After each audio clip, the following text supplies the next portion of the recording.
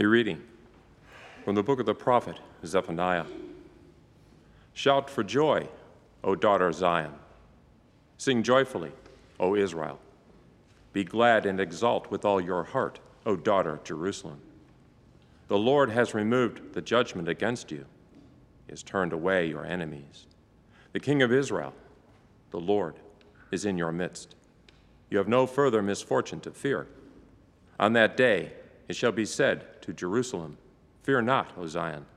Be not discouraged. The Lord your God is in your midst, a mighty Savior. He will rejoice over you with gladness and renew you in his love.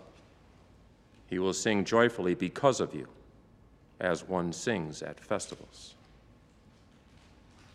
The word of the Lord. Exult, you just, in the Lord. Sing to him a new song. Exalt, you just, in the Lord. Sing to him a new song. Give thanks to the Lord on the harp. With a 10-stringed lyre, chant his praises. Sing to him a new song. Pluck the strings skillfully with shouts of gladness. Exalt, you just, in the Lord. Sing to him a new song. But the plan of the Lord stands forever, the design of his heart through all generations. Bless the nation whose God is the Lord, the people he has chosen for his own inheritance.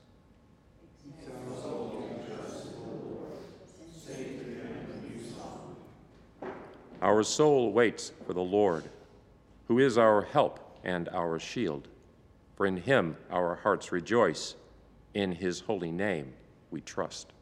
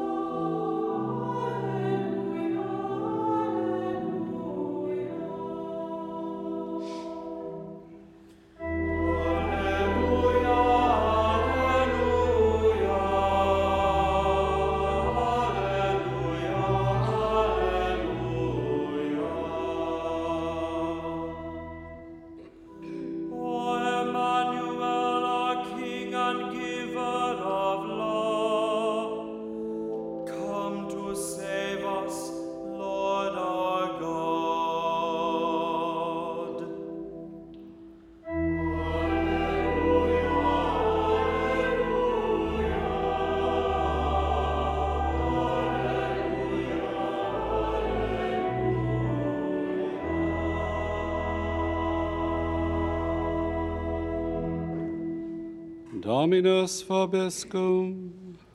Et cum spiritu tuo. Lectio Sancti Evangelii secundum Lucam. Gloria tibi, Domine. Mary set out in those days and traveled to the hill country in haste to a town of Judah, where she entered the house of Zechariah and greeted Elizabeth. When Elizabeth heard Mary's greeting, the infant leapt in her womb, and Elizabeth, filled with the Holy Spirit, cried out in a loud voice and said, Most blessed are you among women, and blessed is the fruit of your womb. And how does this happen to me, that the mother of my Lord should come to me? For at the moment the sound of your greeting reached my ears, the infant in my womb leapt for joy. Blessed are you who believed that what was spoken to you by the Lord would be fulfilled. Verbum Domini. Laus tibi, Christe.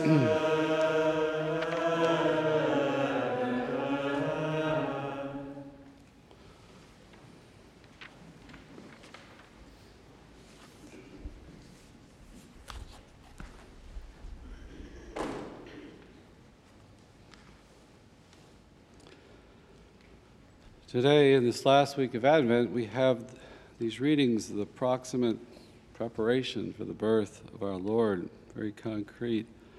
We're still not in Christmas yet, but we have this great anticipation here.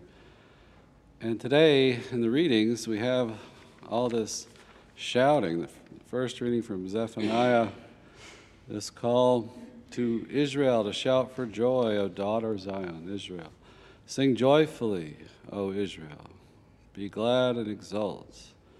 The Lord your God is in your midst. The mighty Savior will rejoice over you with gladness. So that's the source of our joy, that God, these prophecies of a coming Messiah fulfilled now in the New Covenant, in the New Testament, the presence of the Lord being in our midst. And the shouting that we see in the gospel today is a parallel to the Ark of the Covenant. Mary is the new ark. She's bringing Jesus, the presence of God in the incarnation, to the Word becoming flesh, is in her. And so there's all this shouting. In fact, even the word used here in Luke's gospel is the only time in the New Testament where Elizabeth cries out in a loud voice. It's used 5 times in the Old Testament, but it's always around the priesthood and the ark. The ark was first in this hill country of Judah. It's just outside of what would eventually become Jerusalem in the Old Testament, but the ark was there, and then David moves it to Jerusalem. And there's these parallels between Mary and the ark. That she is set out for this hill country. David leaps and dances before the ark. We see John the Baptist leaping in Elizabeth's womb. As I mentioned, the hill country, the shouting, and it's all a sign of God's presence in the ark. Now, this is brought to an unbelievable fulfillment where in the Old Testament, the ark, the temple where it's kept, is considered like the footstool of God, a place of his presence. The cloud of glory descends on it at different times. But now, in a new, extraordinary way, in the new covenant, we have the incarnation. God becomes man, fully God, fully man, in the person of the Word, in Jesus Christ.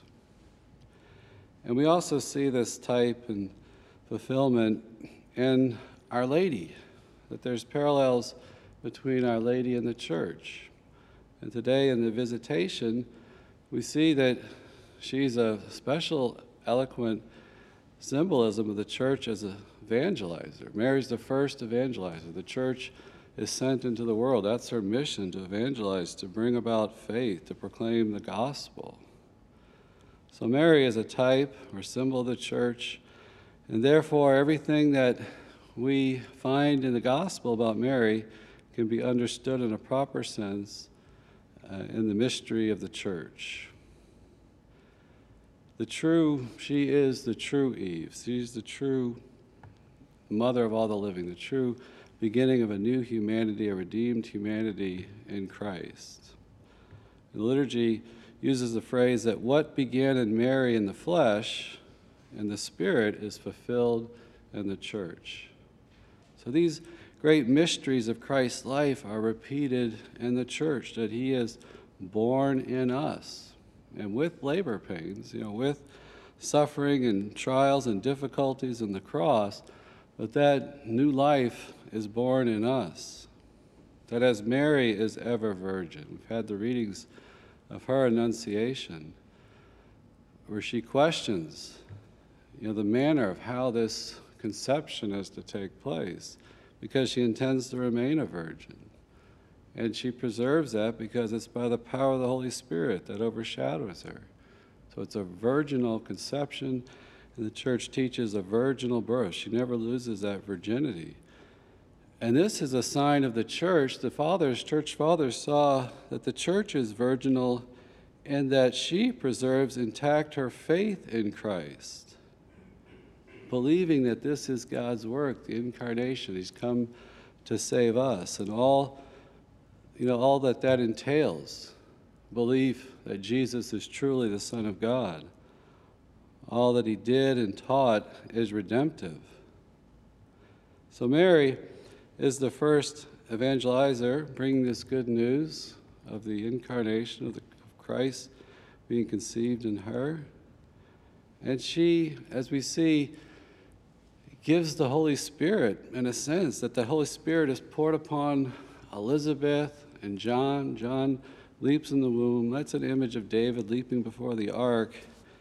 But again, Mary, the Holy Spirit overshadows her at the Annunciation, and then at Pentecost overshadows her gathered with the church. And the church is sent out to evangelize, that the Holy Spirit works through the church and poured upon us through the sacraments of the church. So this mystery of Christ is birthed in us, first in Mary, then in the church. So yes, rejoice. It's a fulfillment of these Zephaniah readings. Rejoice, shout for joy. God rejoices over us. Isn't that a beautiful phrase we hear in that first reading? God rejoices over us. So we see Mary setting out for this hill country. And I love this. You see this determination, because Nazareth is 90 miles north of Jerusalem. And it's a big change in elevation, right? If she went along the Jordan River Valley and then up, to Jerusalem, that's like, 3,000 feet change in elevation that she's got to climb. So this is done with haste, we're even told. A staunch faith. It echoes from her Annunciation that when she says, "Let it be done to me according to your word," the verb tense there, optative genitive, it's like this grasping, this staunch faith. Let it be done to me according to your word, that she is energetic, she's determined, she's taking hold of this, she's making it her own, she's moving forward. Faith does that for all of us. It gets us moving. Now, she has a perfect faith, a perfect response. Elizabeth praises her faith. Blessed are you who believed what was spoken to you. She believed the words of the angel. And then she gives that obedience of faith. She proclaims herself the handmaid of the Lord. She's going to be her servant. But for all of us, when we have faith, it moves us to give ourselves to Christ, to serve in whatever mission we have, maybe in the family, in the community, in our vocations, in various ways, but to make it our own. It's a dead faith if there's no action, if there's not enlivened by charity. And now I'm not talking about just busyness, but that we're moving forward with that faith in our prayer life, in our spiritual life, in our focus on the Lord. There's always a newness to the faith in our life, and following the Lord. He's always doing something in us. We're growing in our understanding and insights, of the mysteries of faith. And we're told here that Mary enters the house, this house of Zechariah who disbelieved the angel Gabriel, right? He really questioned how this is even possible. He doubted that this was going to take place. His wife was elderly. How could she possibly conceive? He was struck mute. So Mary comes with all this faith, and everybody's like shouting and rejoicing. It's a great antithesis, or it's the opposite of the muteness here. We have all this joy, celebration. It's what the faith does for us. She enters the house. I love that because she comes into our lives. She enters into our homes, into the edifice of our life. We see various apparitions throughout the centuries where she comes and speaks a word sometimes and is enlightening us how to live the gospel in that particular time or age. We see her presence, especially at shrines and churches built in her honor, churches dedicated to her. I think we see that spirit of Mary in spiritual mothers that come into our life. You know, that God and mothers truly rejoice in us. They delight in us as persons. And we have that sense when we go to the shrines or make the pilgrimage or open our hearts in praying the rosary. We can experience this delight of Mary in us, her care, that we can receive Mary into our heart with every rosary, you know, that she can especially enter into our life. And then, as I said, she's a type of the church. The church also enters into our lives, into our homes, so to speak, in this extraordinary way in the sacraments. You know, that God comes in with his grace, comes to us in the fellowship of believers, in the scriptures, in the Word of God. We encounter him there. Maybe just flat out missionaries. We've been exposed to people that maybe come to our parishes, or lay missionaries that maybe visit us in different ways. We receive works of charity from others. It's God entering into our house, breaking into our lives. Just our friendships in the Lord, witness that we receive from others. That's God entering into our house, the church coming to us. Now that faith that's proclaimed to us, that we receive in the witness from other people's lives, we're receiving that truth of God, that the truth of the incarnation, the truth of Jesus Christ, the Son of God, that saving truth of who he is and all that he taught, all the things that he taught that we are to conform our life to. Truth is necessary for our salvation, that we conform our lives to his, to what he taught and did. Do we rejoice at that? Do we shout about that? Are we excited about that? That we have this precious revelation of God of how we are to live in a crazy, fallen world that gives us another message? Do we celebrate that truth of Jesus Christ and all that it entails, all the moral demands of the gospel? Is that something we cherish, try to live, try to conform our lives to? As I mentioned as well, as the church comes to us in the sacraments, boy, is that entering into our house. The baptism, you know, the water is poured upon us. We're baptized in the name of the Father, Son, and the Holy Spirit. We're made new. Sin is washed away.